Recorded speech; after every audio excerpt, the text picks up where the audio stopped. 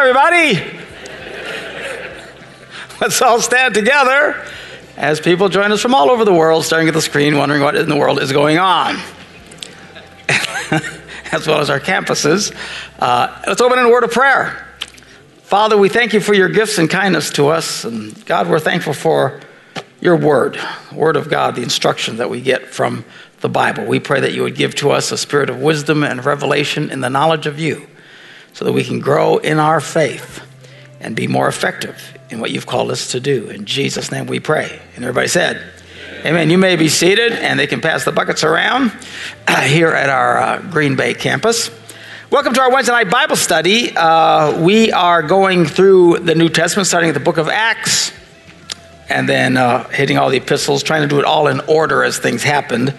We got, I don't know, how far did we get in Acts? About chapter 12, and then this is about the time that James wrote his first epistle. So James, this is not the Apostle James. The Apostle James had been killed by Herod. This is James, the half-brother of Jesus, who was now the big administrator in the church. Despite what a lot of people say, Peter and Paul and all these guys never became the popes, if you will, of the New Testament church. They weren't the big administrators. As far as we can tell, all the apostles, none of them took an administrative role in anything. They intentionally stayed away from it so they could just go and proclaim the good news of Jesus. So that meant they turned it over to other people. That's where you got the first deacons from. Now James is a leader in the church. And so he writes this epistle encouraging the first group of Christians. It starts out by saying, James, a servant of God, of the Lord Jesus Christ, to the 12 tribes scattered among the nations. So he is literally talking to Jewish Christians. Because at this point, that's the bulk of Christianity, are Jews who are turning to Jesus as the Messiah, which is no small thing. I mean, these people for thousands of years have been looking forward to the promise of the Messiah.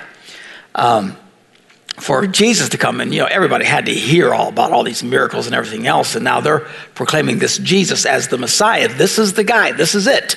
Many of them are responding to the message of Christianity, and it's growing wildly. And James is the first one to write an epistle, is what we call it, which is a fancy religious name for a letter. It's not a letter; it's an epistle. It's just a letter. He wrote these letters, and he's the first one to write. And he writes to them, and it's just basic instructions to the Christians, the new Christians that are serving Jesus in these new churches that are going on. And he's giving them advice and telling them how to deal with temptation. Watch what you say. Don't go off on people. He really beats the snot out of rich Christians here in a minute. We'll see. So we'll put it all in context and we'll take a look at it. Right now, we'll pick it up in chapter 4. And we'll start at verse 1 again in chapter 4. He says, what causes fights and quarrels among you? Don't they come from your desires that battle within you? And the answer is yes, of course. People get mad because they can't get what they want. Now, people are so convinced that what they want is so righteous and so true and so holy that clearly they should go to fight to get what they want. And that's really not the response we should be having. I get you want what you want, but you got to be careful. Don't let your desires and expectations turn you into a mean person. Don't let that make you miserable. And I'm convinced, as I travel around the world, aside from pastoring the church in here and stuff, but I talk to couples all the time, and I'm convinced one of the major problems, there's a couple of major psycho ones, but with marriage is just expectations. Many of them just unrealistic expectations. People who literally get their view of what marriage and relationships are about from movies.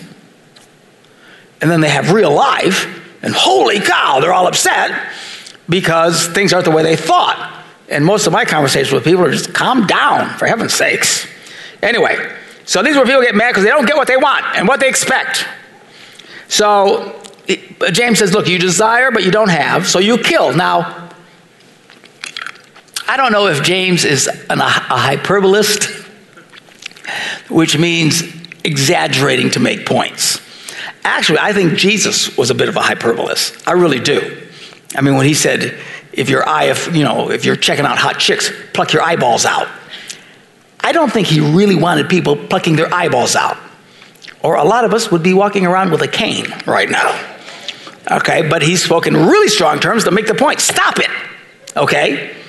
Cut off your hand. I mean, again, many of us would have stubs on the ends of our arms because our hands getting us in trouble. And so I think Jesus, and oftentimes in the Bible, they made very strong statements. I don't know that he's really writing to Christians who are literally killing each other to get stuff.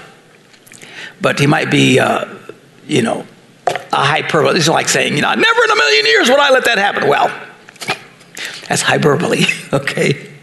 It's making a very strong statement. Or, as I mentioned last week, he could be talking about, killing in your heart, because Jesus said, if you hate your brother, it's the same as killing them. So maybe that. But he uses phrases like this throughout here, where it's a pretty exaggerated statement. So anyway, said you desire, you don't have, so you kill. You covet, but you can't get what you want, so you quarrel and fight. But you don't have because you do not ask God. And when you ask, you do not receive. Now, this is radical at this point to make a statement like this, because Jesus taught, ask and you will receive. Whatever soul you desire, ask God and he will give it to you. Everything Jesus says, ask God, he'll give it to you, he'll give it to you, he'll give it to you. And James is going, yeah, not exactly. Now, is he contradicting Jesus? No, he's clarifying. That's why people say, the Bible's full of contradictions. No, the Bible's full of clarifications. And there's a big difference, okay? Certainly, the Lord, born without sin, God in the flesh, probably didn't comprehend people praying selfish, rotten, dirty, nasty prayers. Right? So his idea of prayer is of the purest of hearts. Man, you just pray pure in your heart, God's going to give you what you want. And that's true. But James is pointing out, yeah, well, when you don't get what you want, it's probably because your heart isn't so pure. John also makes this a little bit clearer when we get to the Apostle John's letter, and points out there's a reason why people don't get answers to their prayers, because they tend to get a little crazy. So he says, when you ask, you don't receive. Why? Because you ask with the wrong motives, that you might spend what you get on your pleasures. A lot of people just give me, especially money. Everybody loves that. So then James goes off on them, again, using very strong language. He says, you adulterous people. Now, he's not writing to the people at the bar, okay? He's not writing to, evil, horrible people, like Vikings fans. I'm just teasing, all right? So I'm just teasing. Go Green Bay. Okay, so he's not talking about wicked, horrible, awful people. He's writing to Christians. And he says, you adulterous people. Whoa!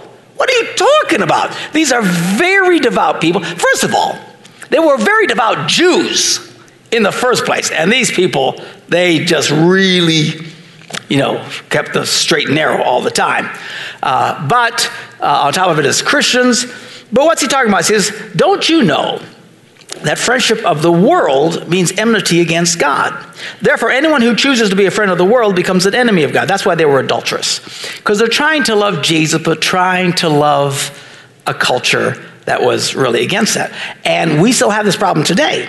There are people who claim to be very devout Christians. They got kind of one foot in Jesus, then another foot in everything else, and doing things they shouldn't be doing. And most of these people over here have no idea they're even Christians because they play that whole game. And the Bible calls that an adulterous relationship, just like if you were married but you're dating other women.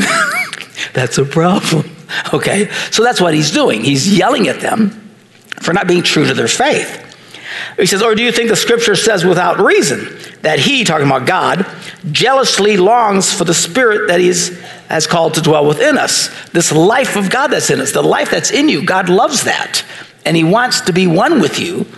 And he's jealous about these things.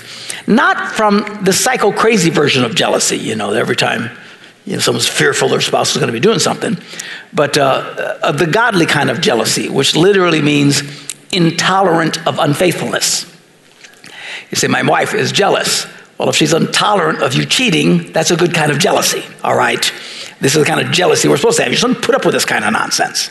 And God doesn't put up with this kind of nonsense in us when we try to love a very broken culture, and especially when you're doing things that are wrong in that culture and trying to love Jesus at the same time.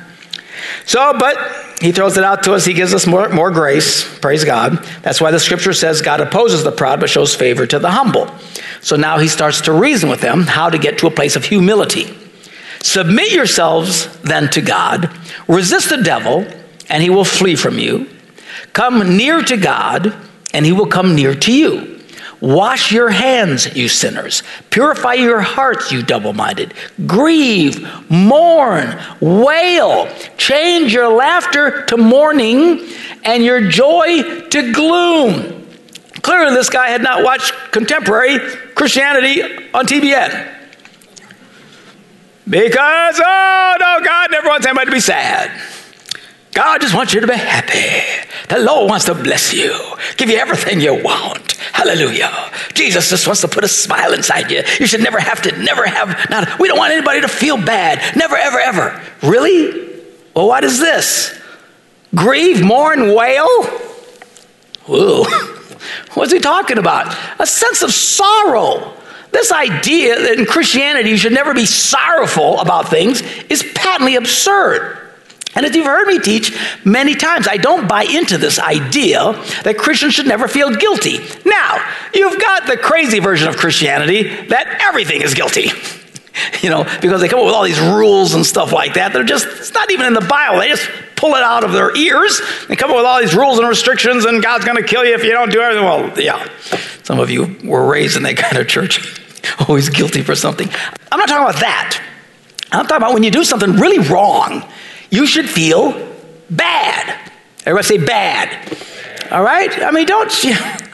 People, they think they should never feel bad. Christians who tell people they should never, ever, ever, ever, ever, ever, ever feel bad. And I don't believe that. This whole idea of trying to get people so they never feel bad about. Of course, we live in this insane culture today where no one should ever feel bad about anything. And the worst thing you could do is hurt somebody's feelings. That's why I was watching some psychos on the news talking about they were upset because some Christians pray in public. And they think that shouldn't be allowed. And someone said, well, why? What do you care with it? Well, it might make someone feel uncomfortable. Who cares? You get uncomfortable? Move away. If I'm with someone who stinks, I move away. All right, if you don't like something. But this whole culture, you can never, ever inconvenience anybody, make anybody feel bad about anything. And I just think it's crazy. I don't think Jesus called us to make psychopaths out of people. Jesus said, go into the world and make disciples, not psychopaths. You know what a psychopath is? It's someone who never feels bad about anything. Literally, look it up. It's the clinical definition. These are people who they can take a cat and put it in a microwave and it blows up and they laugh. It doesn't bother them. They can shoot someone and it doesn't bother them. They can kill people. These are literally psychopaths. They have that, it's like that their conscience has been actually seared with an iron. They have no response to anything. They never feel bad about anything. I don't think that's God's version of grace. We become a bunch of psychopaths and we can do all kinds of, we never feel bad. I have this old-fashioned concept. If you do something bad, you should feel bad. Now, the good news, you don't have to feel condemned. Come to God and repent, which is what he's saying. Come to God. If you've done something bad, come to God and say, Father, forgive me. If you need to cry, cry. You really hurt somebody, you hurt God, you need to cry a little bit, make things right. So James is advocating for this sense of repentance and sorrow. Paul writes, we'll eventually get to it, that godly sorrow brings repentance. A lot of people never have repentance because they never feel sorrowful about anything. And again, the world's the church. And I use it in a very broad sense. Not all churches like this, but boy, it's hard not to get the sense in contemporary Christianity that nobody's ever supposed to feel bad about anything. And it's just patently absurd. If you will humble yourself before the Lord, he writes, that the Lord will lift you up. Then he goes on to say, now brothers and sisters, don't slander one another. Anyone who speaks against a brother or sister or judges them speaks against the law and judges it. When you judge the law, you are not keeping it, but sitting in judgment on it. Now, remember, he's writing to Jewish Christians. Jewish people were obsessed with obeying the law. Nobody wanted to be viewed as a lawbreaker. Remember, he said earlier that if you break one thing in the law, well, now you're a lawbreaker, okay? It means you're guilty of law breakings, which they were real sensitive to that. To us, a phrase like that doesn't really mean jack, quite frankly. Most of us are pretty familiar with the idea that we're sinners. You're a sinner. Yeah, I know. It is, which is good. There's a little bit of humility, okay?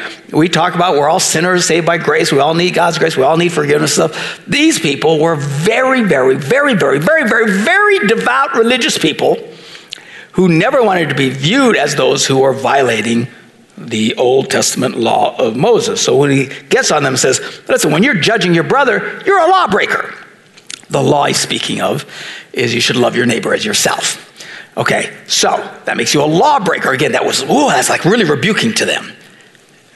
I don't think anybody feels shocked by such a phrase to us, but you have to look at the people he's writing to.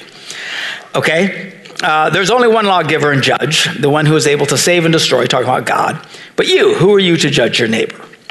All right, then he goes into a next thing that's irritating him. He's going off on a few things. It's interesting. He's encouraging and correcting at the same time, which is okay. Again, church doesn't have to always be about making everybody feel good. Sometimes a little is good for people. And that's what he's doing. And he's smacking up a bit. Now, here's something that irritates him. He hears people talking about their plans.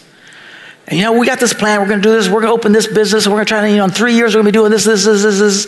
And James hears this, and he hears Christians talking like this, and it really irritates him. Why? It's not bad to have plans. What is bad is to be arrogant and to assume that you're not going to have any troubles. And he challenges them, reality check. You don't really know what's going to happen, so let's read it. Now listen. You who say today or tomorrow, we're going to go to this or that city, we're going to spend a year there, we're going to carry on business, we're going to make money. He says, why? You don't even know what will happen tomorrow. What is your life? You are a mist that appears for a little while, and then vanishes. He's trying to get them, again, he's yelling at them about being proud and arrogant. Just talking about humility. Now these guys, again, I'm going to do this. It's the arrogance of it that's irritating him, okay? Reminding him, hey, don't think so highly of yourself. You know what you are? All right? Now, we all hope that we'll leave some kind of a legacy that people will remember us, and they probably will for a few months. But the reality is, you get a couple of generations removed, nobody's going to remember any of us. Unless they put a statue of me out in front.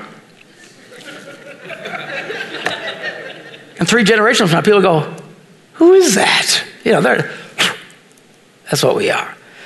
So there's a little humility. Instead, you ought to say, if it's the Lord's will, we will live and do this or that. And you'll hear Christians who use the proper phraseology, Lord willing, we're going to do this. And, hopefully God's going to bless us and we'll be able to do that. That's a good thing. That's what the Bible's teaching us to do. That, a little humility. It's our plans, but everything we do is subject to God. How many of you have noticed that not everything that you plan happens? Anybody have this revelation? Now, again, I don't think he's not saying don't plan. He says if the Lord wills, we'll do this. So it's good to have plans. Don't just walk around life just, you never know what's going to happen. But just some humility, all right? As it is, you boast in your arrogant schemes. Again, it's the arrogance that's ticking him off. All such boasting is evil. If anyone then knows the good they ought to do and doesn't do it, it is sin for them. All right, now he goes psycho on people with money. Let's read what he has to say. Now listen, you rich people, you ought to weep and wail. Again, with the weeping and the wailing. All right? Because of the misery that's coming on you. Whoa. He's really mad about some of these things. Your wealth has rotted and moths have eaten your clothes. Your gold and silver are corroded. Their corrosion will testify against you and eat your flesh like fire. Whoa! Relax. But he's mad. He's really rebuking these people because there are a group of Christians at this time that he's writing to. Again, this is real early in Christianity, who are some pretty wealthy people. And life is set for them. And what he doesn't like is the arrogance that comes along with it. Which, listen, money is not bad. The Bible doesn't say money is evil. The Bible says the love of money is evil.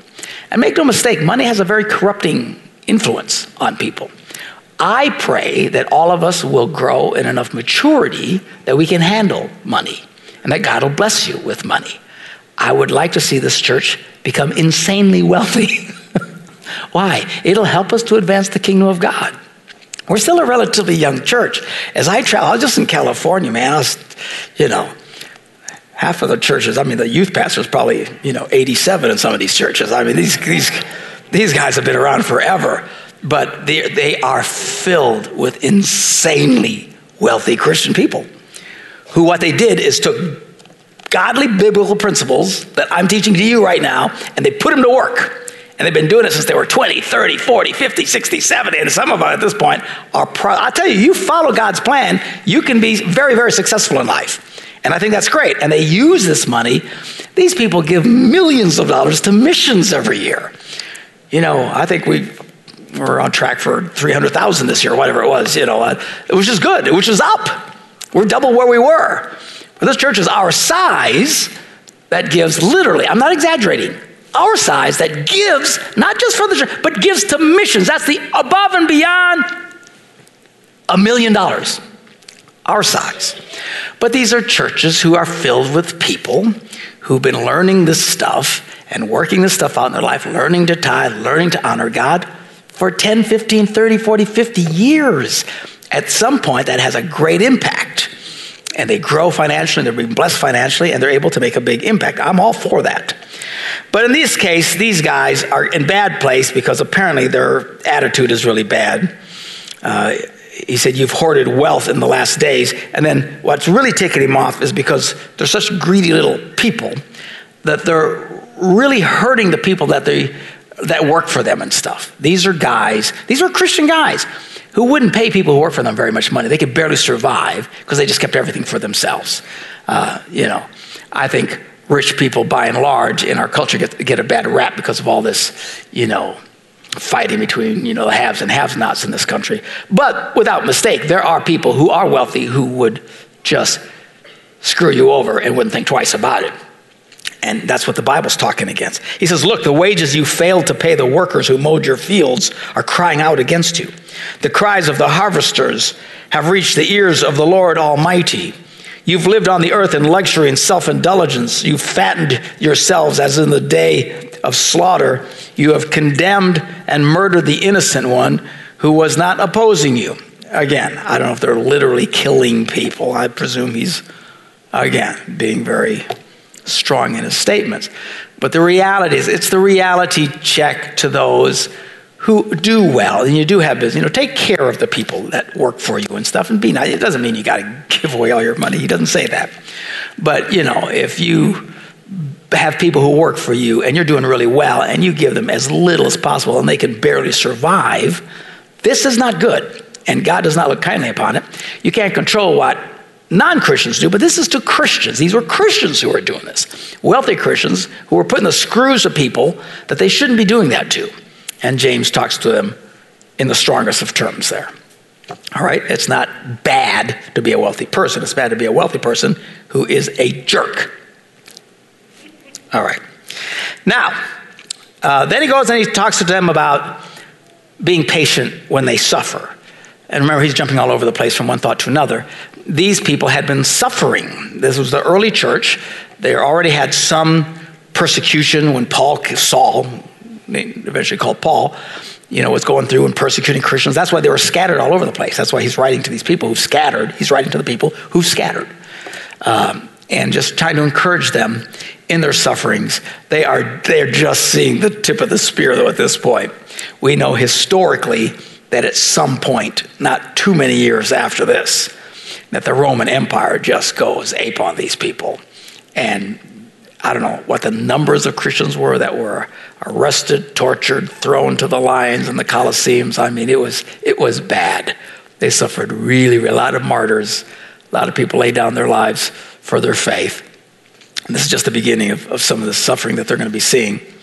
So in verse 7, he says, now be patient, brothers and sisters, until the Lord comes. See how the farmer waits for the land to yield its valuable crop, patiently waiting for the autumn and spring rains. He's not out there just looking at the corn every 5 minutes. Like, where is it? Where is it? You know, they're patient. It takes time. What he's saying, the kingdom of God is taking time. They don't know how much time at this point. No way, unless they had a revelation from God, do these people comprehend that I'd be talking to you 2,000 years later. I mean, when they said Jesus was coming, they thought, he's coming right back. All right? But as it turns out, the Lord is very patient because he wants to build his church. He wants to build a nation of people, the Bible says, that are just totally committed to him. So he says, you too be patient and stand firm because the Lord's coming is near. Don't grumble against one another, brothers and sisters, or you will be judged. The judge is standing at the door. Again, what are they doing? They're grumbling against one another. And as I said last week, part of this is kind of encouraging to me. Because sometimes we think that the early church was so holy, and they were so crazy, and they were so amazing, and they saw, they didn't have the problems we have today. Apparently they did. You got rich ones who are screwing over the poor ones. You got people getting mad and yelling at each other because they can't get what they want. And you got others who are grumbling against each other. Not that we've ever heard that before. All right? And so he's just reminding them. See, even with God being so powerful in their midst, they still struggled with the flesh. And that's what we all do. Our faith inside of us is just burning and it's alive. And I've spoke many times about this. There's this war that goes on inside of us. That part of you that just wants to do the right thing, and the other part of you that does not. And it fights you, man. Now, the Bible teaches us how to win that battle. But we see that they were struggling just like we do. That's the good news. All right. Now, brothers and sisters, he says, as an example of patience in the face of suffering, take the prophets who spoke in the name of the Lord. Again, to non-Jewish Christians, that makes no sense because we didn't know anything about prophets. Well, they did. The Jews were raised, with the teachings of Isaiah and Ezekiel and Jeremiah and all these stuff, many of them who had suffered much. He says, so take as an example of suffering, the prophets who spoke in the name of the Lord. As you know, we count as blessed those who have persevered. He said, you've heard of Job's perseverance. Well, the Jewish Christians had heard of Job's perseverance. We can hear of it now because we have. See, they didn't have all this everywhere. We have it. In fact, it wouldn't surprise me if a lot of you here don't really know anything about Job. In fact, when you read it in the Bible, you think it says Job. Because it's spelled J-O-B. What are you doing? Oh, I'm reading about this job over here. I don't know. I need a job. I thought I'd start there. It's actually pronounced Job. Those of you who don't know the story, let me give you the mini version. Job's going along. Everything is good in his life. He is blessed beyond measure. The devil comes and says to God, yeah, he loves you. And God says, hey, man, you see how much this guy loves me? He says, doesn't mean anything. You take away from him what he has and he'll spit in your face. And God says, okay, let's find out. Now, I hope they never have that discussion about me. Because I would not want to go through what he would. So God allowed the devil to come in and just wreak hell in this man's life. All of his property was destroyed. All the animals were killed. What do you have, 6, 7 sons or daughters or whatever? They were all killed in a day. In fact, when you read it, it says, one guy came and said, oh man, this horrible thing happened. And while he was yet speaking, another comes running in. Your kids were just all killed. The building, this wind came and just collapsed and killed them all. They were squished to death. And while they were talking, another one came and just one thing after another and lost everything. Just like that. And then he gets sick. And he's covered from head to toe with boils. Ow! And he is just miserable. And Satan's waiting for him to start cursing God. And then Job's wife comes along and she starts egging him on, which I think is really fascinating. The devil knew how to get to Job. He killed everybody but the wife. I'm just saying. You couldn't let a building fall on her. No. You left her here. So she comes along and says, and you can imagine how heartbroken she was, that she lost the kids too. I mean, she's just bitter and angry at God. Why don't you just curse God and die? Here's a word of encouragement. If you ever feel like telling your spouse to drop dead, you're not the first one to have that thought. And so this is what happens. And then his friends all show up. And his friends say, man, you must have done something wrong. I didn't do anything wrong. You had to do something, man. There's a lot of bad stuff happening. And then, so all that we just read is like in the first chapter or two of Job. And then all of these chapters that come after it is Job sitting and talking with his friends, and they're philosophizing. And you want a really miserable read? Pick that up tonight before you go to bed and read to these guys. These guys are just going through their philosophies of this and that and this, and they're just, Finally, we get to the end of the book. Praise God, we get to the end. God comes up, and now he blesses him because he was faithful in all of that. He had his issues. You can imagine you'd have issues going through that suffering. Even Job had his, frustrations. And God had to even say, hey, settle down. Who are you? Where were you at when I was making the heavens and the earth? Okay. But seriously, you ever feel frustrated? You want to tell God your frustration? Job had some serious frustrations. And God kind of settled him down a bit. But then he blesses him. And the Bible says he has way more many kids after that. His end was much greater than his beginning. And he ended up way wealthier and more powerful than he'd ever dreamed after going through that horrible, horrible test in his life. A lot of analogies there. We all have various tests and stuff that we go through. But if you just hang in there and trust God, that's why he says, remember Job. You think you're going through a hard time, God has forsaken you. He hasn't forsaken you. Well, if I really had faith, this would never happen. No, that was a televangelist who told you that. All right? This is God. And Job, remember Job, he says. This is what happened in Job, but look how he succeeded and how God blessed him. So he just reminds them, again, if you're a non-Jewish Christian, you would know what he's talking about, but so there. Now you know the mini version of the story of Job. Where am I? You've heard of Job's perseverance and have seen that the Lord finally brought about. The Lord is full of compassion and mercy. So everybody knows what he's talking about. Above all, my brothers and sisters, don't swear. Now he's not talking about getting mad and using God's name in vain or saying nasty words. I was going to say a few, but I'll behave myself. All right. So he didn't say, you can't say these words. That's not what he's talking about when he says don't swear. Which you probably shouldn't do that as well. But that's not what he's talking about.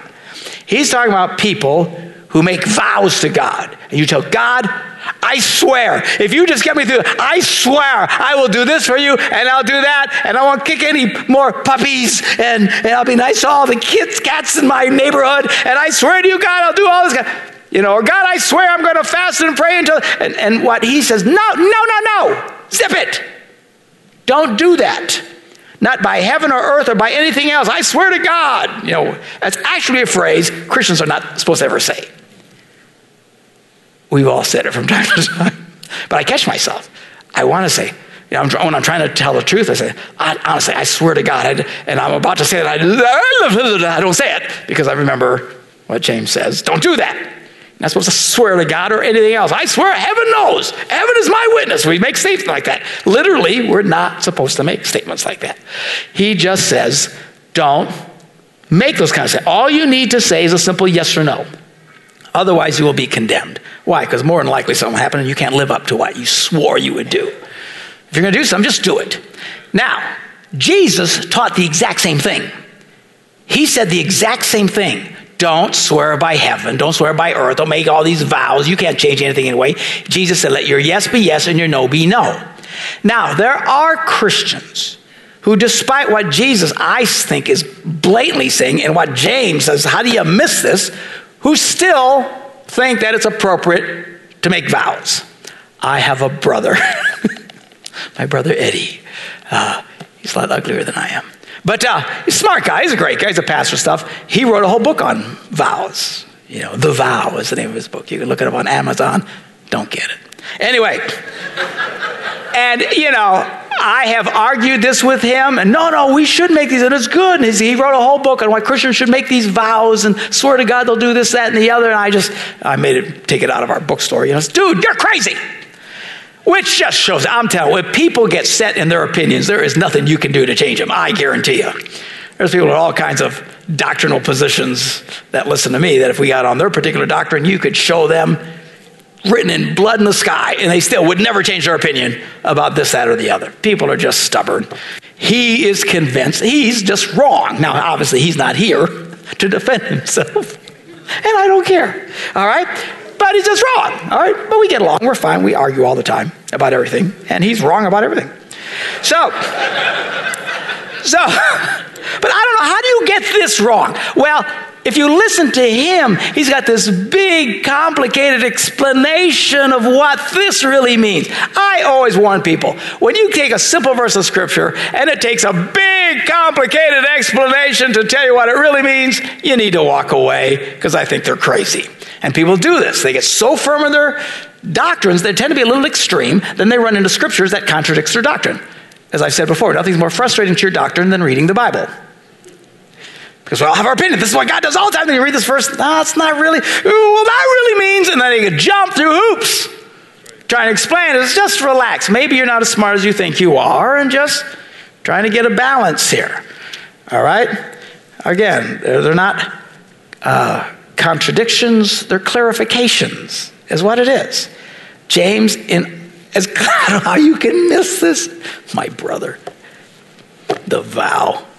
I got a vow for him. All right. Of course, he comes back. Well, you made a vow when you got married. You get people making vows when they're wedded. Well, again, the institution of marriage, all you're doing is you're agreeing with the contract and the commitment. You're not staying married because you swear to God, I'll say, man, that's not what we're talking about. I don't have a problem with vow. There are Christians, though, there are smaller groups of Christians that take this so seriously, they don't have wedding vows because they think you should never make a vow. Well, that's the other swing on the thing. Again, I think he's talking about swearing to God, you do this, and you make all these promises you can't keep, that's why you'd be condemned. Or I swear to God I didn't do it. No, heaven's my witness. And all these stuff we pull in heaven and stuff to make our arguments, which you're not supposed to do. I don't think, there's Christians actually that are opposed to, if you go to court, put your hand on the Bible and swear to tell the truth, they won't do that. For religious reason, they'll say, well, I'll tell you the truth, but I will not lay my hands on the Bible and swear. I believe that's the wrong thing to do. And every judge everywhere will say fine to that. There's people who don't believe in the Bible for other reasons. They're atheists who are not going to swear on the Bible, so whatever. So anyway, enough of persecuting my brother in absentia. All right, now, then he goes on and he starts talking about faith. He says, is anyone among you in trouble? If so, let them pray. If anyone's happy, let him sing songs of praise. Is anyone among you sick? Let them call the elders of the church to pray over them and anoint them with oil in the name of the Lord. And the prayer offered in faith will make the sick person well. The Lord will raise them up. If they have sinned, they will be forgiven. Therefore, confess your sins to each other and pray for each other so that you may be healed. Now, then he says the prayer of a righteous person is powerful and effective, which I'll use an analogy here in just a minute. But so now we have this thing. Now, I have this message coming up that I'm going to be teaching called Just Don't Pray for People Without Finding Out What It Is, what's really going on. Because what happens oftentimes, people will come and they're just a little crazy. And when you just quickly pray for people, maybe even after church, people come forward all the time and say, will you pray for me? I'm really struggling with guilt. Okay, well, then you just start praying for them. No, just find out why they're struggling with guilt. Why do you feel guilty? Well, I've been stealing stuff at work. Well, how about you stop that? Do you see what I'm saying? But when you just pray for them, they feel better, and now you have actually sealed stupid into them. And then they go out. I had this one lady came to me, she was all upset because God wasn't answering her prayer. Wanted me to pray for her. And you know what Christians do? I know this sounds crazy. I'll preach it. You're getting the warm up to it. But Christian, I travel all around the world to churches and stuff like that. Almost every church at the end, people come forward in prayer and everybody's just praying, all these prayer partners and stuff like that. What people do, come up, say this is what they need, and people just pray. And all they're doing, I think in a lot of cases, is sealing stupidity. Because they're not asking questions. Again, the Bible says don't lay hands on people quickly. Ask them questions. Find out what's going on. This lady comes and says, I just told God, but pray God will give me what I want.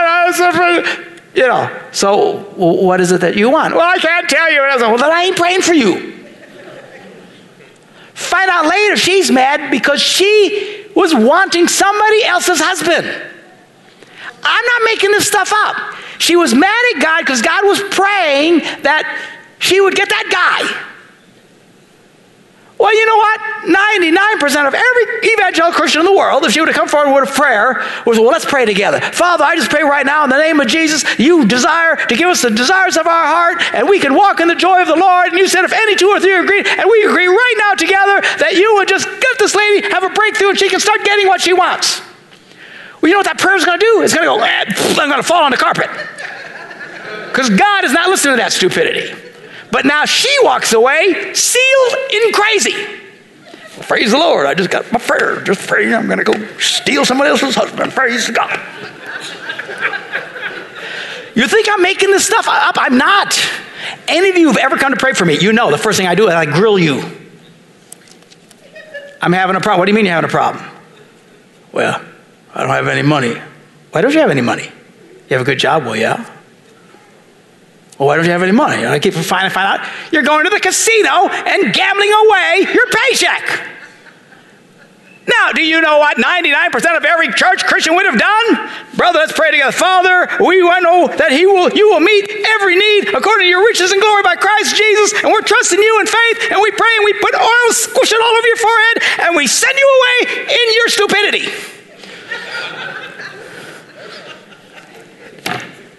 Praise God, now we're preaching. All right?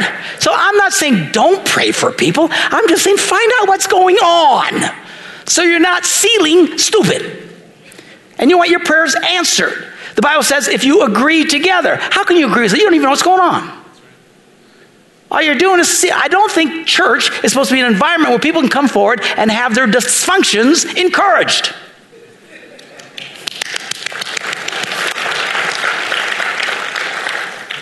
So he's saying this. He's saying, when you come for prayer, let's have a conversation. What's going on in your life? As we just confess your faults to one another. We can't confess your faults to one another if you just come to pray for me. I'm sick. Well, why are you sick? What's going on and stuff? Because there is a correlation. You'll see this. Now, there's people who don't like this. And I won't get into trying to defend everybody's viewpoint on everything, but there's people who believe that under no circumstances would God ever put sickness on you. But the Bible is very clear that there's people who are disobeying God who get very sick. Well, then they have an argument. Well, it's not God he's doing. He's letting Satan do it like he did with Job. It wasn't really God. It was just... Really, it's a difference without a distinction. The reason Job got the snot kicked out of him is because God said, okay. Did God himself do it? No. But who allowed it? God. Okay, again, a conversation I hope they never bring me up when they're having. Sometimes bad things happen to people that it's the hand of God kicking your butt. It is. Sometimes even sickness. You say, no, everybody who's sick is because they're just... No. I didn't say that. But I'm saying let's have a conversation. What's going on? What's going on in your life? You doing everything okay? But see, we like this version of Christianity that's a drive-through Christianity. In fact, I'm certain if we had a drive-through version of church, most people would just drive through. Pull up, say what they need for prayer for them, pick it up in the window. Randy will pray for you when you get to the window. Praise God, amen. $5, go. All right. We like this version, we just come in and we don't really share anything. And what he was saying, well, we're praying for the sick. Yeah, but he implies a conversation at some point. How you doing? What's going on? Is there anything happening in your life? There's all kinds of people who are sick. They're just sick. My wife's sick. It's not because she's out there doing horrible things. All kinds of people have been sick. But there are people who, bad stuff starts coming in their life, including sickness, because they are doing bad things. I remember one time I had a couple come into my office, and they were doing really bad things, as you can well imagine. And they're saying, oh, man, you say God's going to answer our prayers and stuff, but everything's going wrong. We're so sick and stuff. Why isn't God answering our prayers? Hello? Well, this is why you need to stop. And the good news is they finally stopped. They made it right, and all of a sudden, boom, prayers started getting answered. It doesn't mean God hates you. The Bible says, if God really loves you, he will smack you upside the head. That's what it teaches. Now, it doesn't say that literally. That's the Mark Gungor translation. I need to do my own translation. Put it in plain English. What it says is the discipline of the Lord. That means smack you upside the head. Okay? Sometimes we get smacked upside the head. That's not a sign that God hates you. It means God loves you. In fact, he said if God doesn't smack you upside the head, then you're a bastard. That's what it says. King James. I'm sure they don't say that in the new translations because these guys are wusses that translate all this new stuff. What does he say? It's right before James. It'll be easy to find. It's in Hebrews. What does it say? What does it say?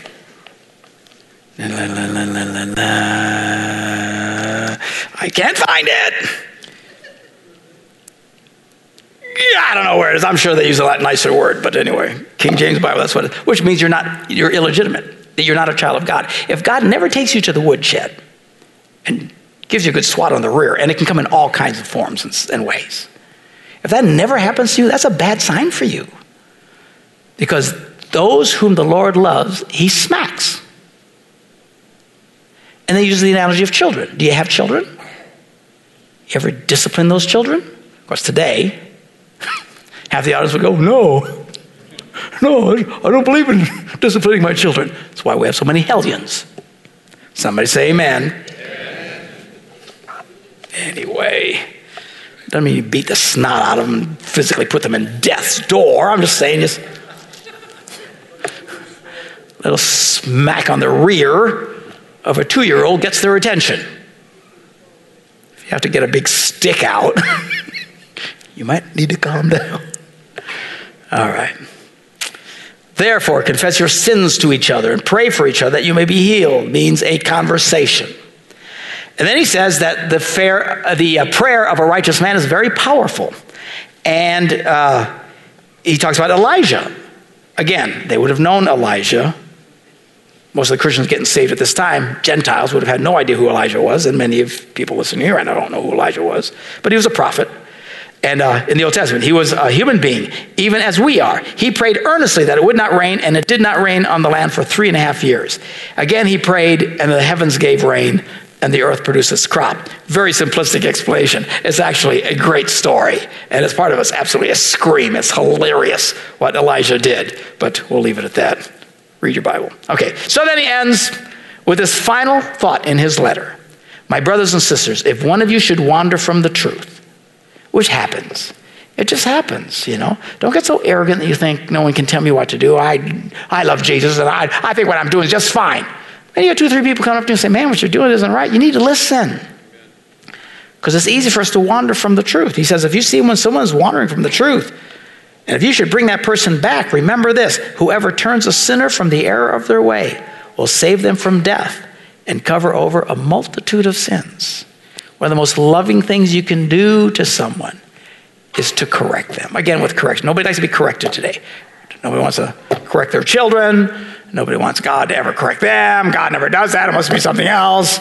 You know, not only do we correct our children, not only does God correct us, even as Christians, we should be correcting one another. And that's an attitude of love when you can start to, not doesn't mean you walk up and smack people in the head, but sometimes you just need to challenge people, okay? So that's James' letter. Boom. He sends this letter off. This is the first letter that the Christians are getting. They're scattered all over, and they're reading this, and they're growing in their faith, and they're seeing they're struggling. Okay, I'm struggling. And maybe what's good is as they're getting this letter, and they're seeing the way he's talking to people, he goes, oh, I guess we're okay. You know, sometimes you feel so bad.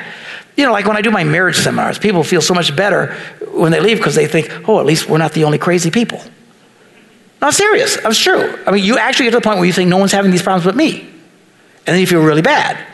And in my business, you find out everybody is.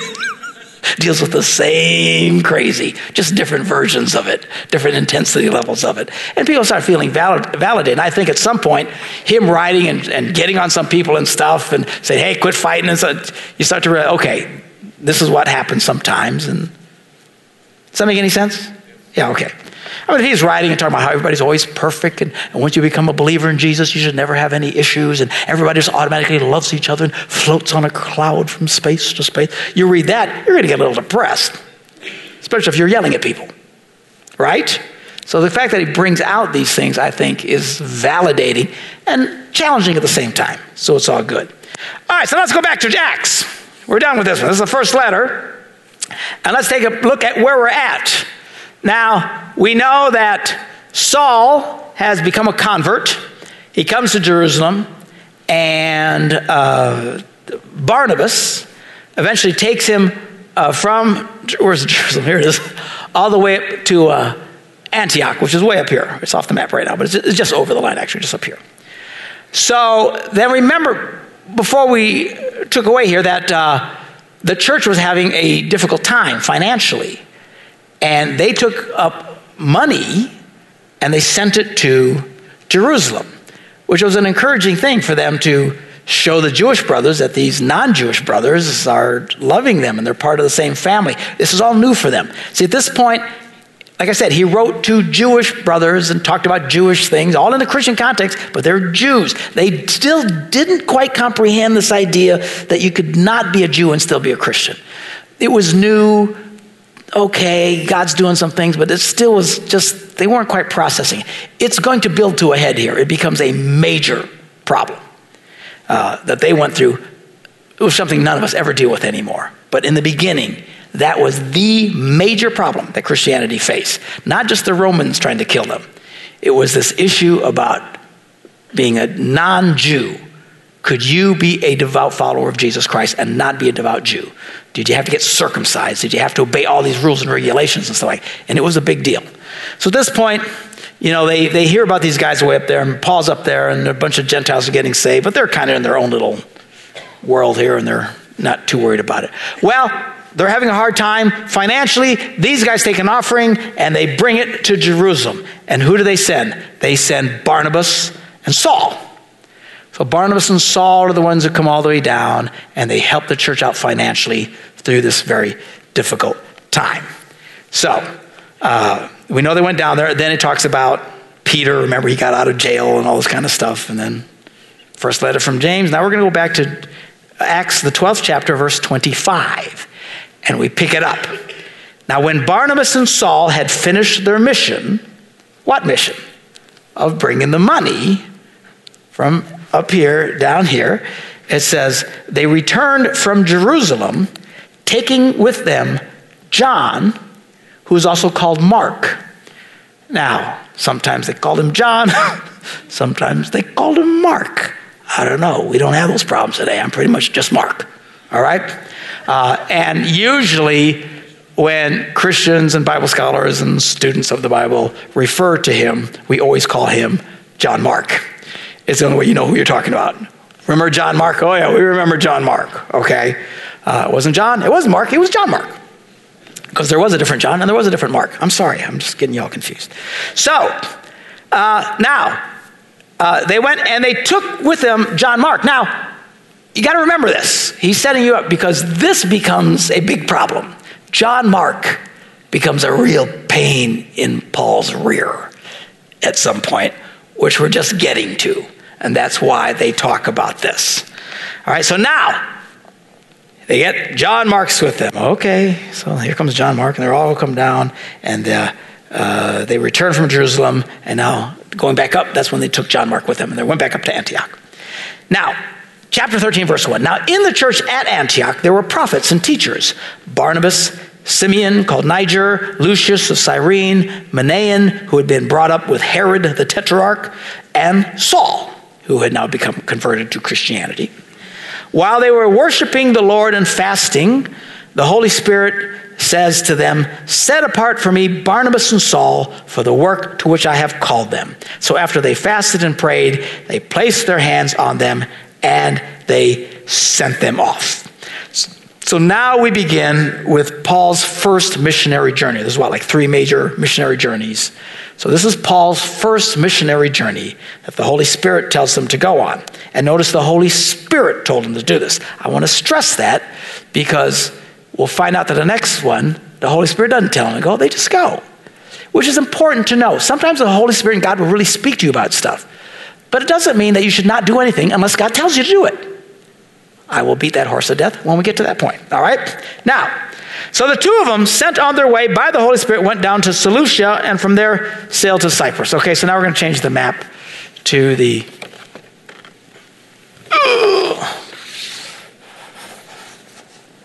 bigger map here. These are the missionary journeys of Saul, who becomes Paul. Now, here's Jerusalem. There's Damascus. And now up here, see, remember that map's up there? That's where Antioch is. So now they're there. And they start off on the missionary journey, and they go off to here, to the island of Cyprus. That's where they're at. So they went down to Seleucia, and from there, they sailed over to Cyprus. I don't know how long it took them to get there, but actually, this whole trip, today we could do like in 6 to 10 days. Took them a lot longer. They don't have the kind of travel capabilities that we have. So they go to Cyprus. When they arrived at Salamis, all right, you can see that on the map here, this little town here. They arrived at this little town. They proclaimed the word of God in the Jewish synagogues. And John who? John Mark, all right, was with them as their helper. So we got Paul, we got Barnabas, and John Mark he keeps talking about because he becomes a real pain. And we'll get there in a minute, which is encouraging because some of us become pains at times, and we're not the only ones. All right, so they traveled through the whole island until they came to Paphos. So they go, la, la, la, la, la, la, la, la, la, and they get here. All right, and they're preaching. There they met a Jewish sorcerer and a false prophet named Bar-Jesus, who was an attendant of the proconsul Sergius Paulus. Remember, the Romans ruled the world at this point. So there's the proconsul Sergius Paulus, and the proconsul, who was an intelligent man, sent for Barnabas and Saul because he wanted to hear the word of God.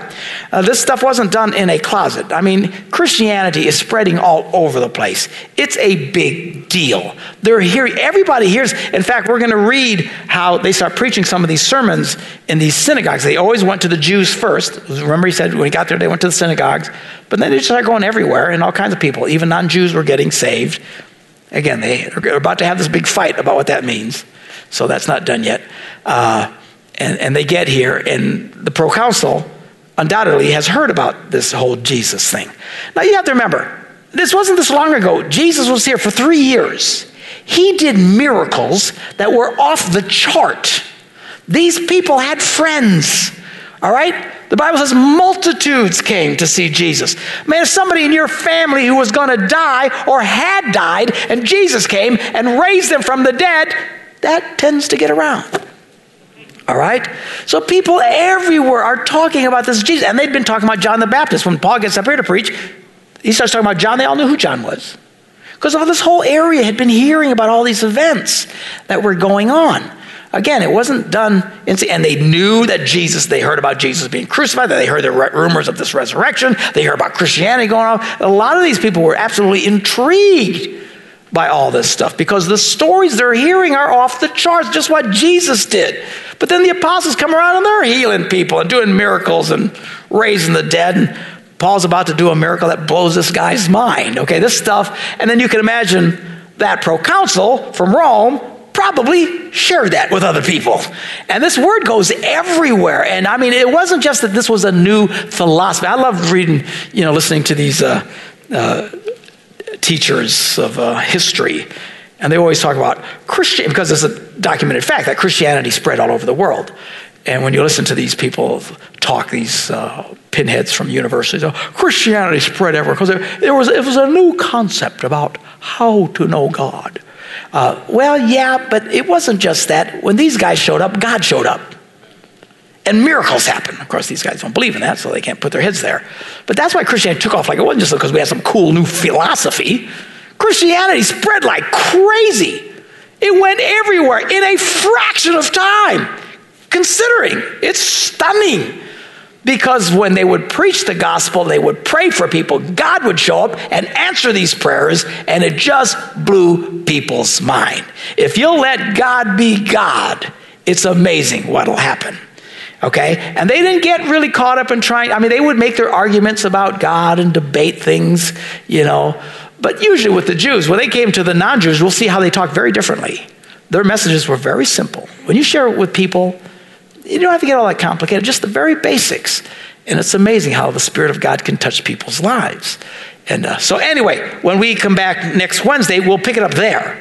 And we'll pick it up here when he goes before this proconsul Sergius Paulus, this Italian Roman, no doubt, and what happens. And then how Christianity starts spreading. And then he comes here and it spreads all over here. And it all leads up to the next epistle, which is the epistle to the Galatians. All right? Which that's a funny one.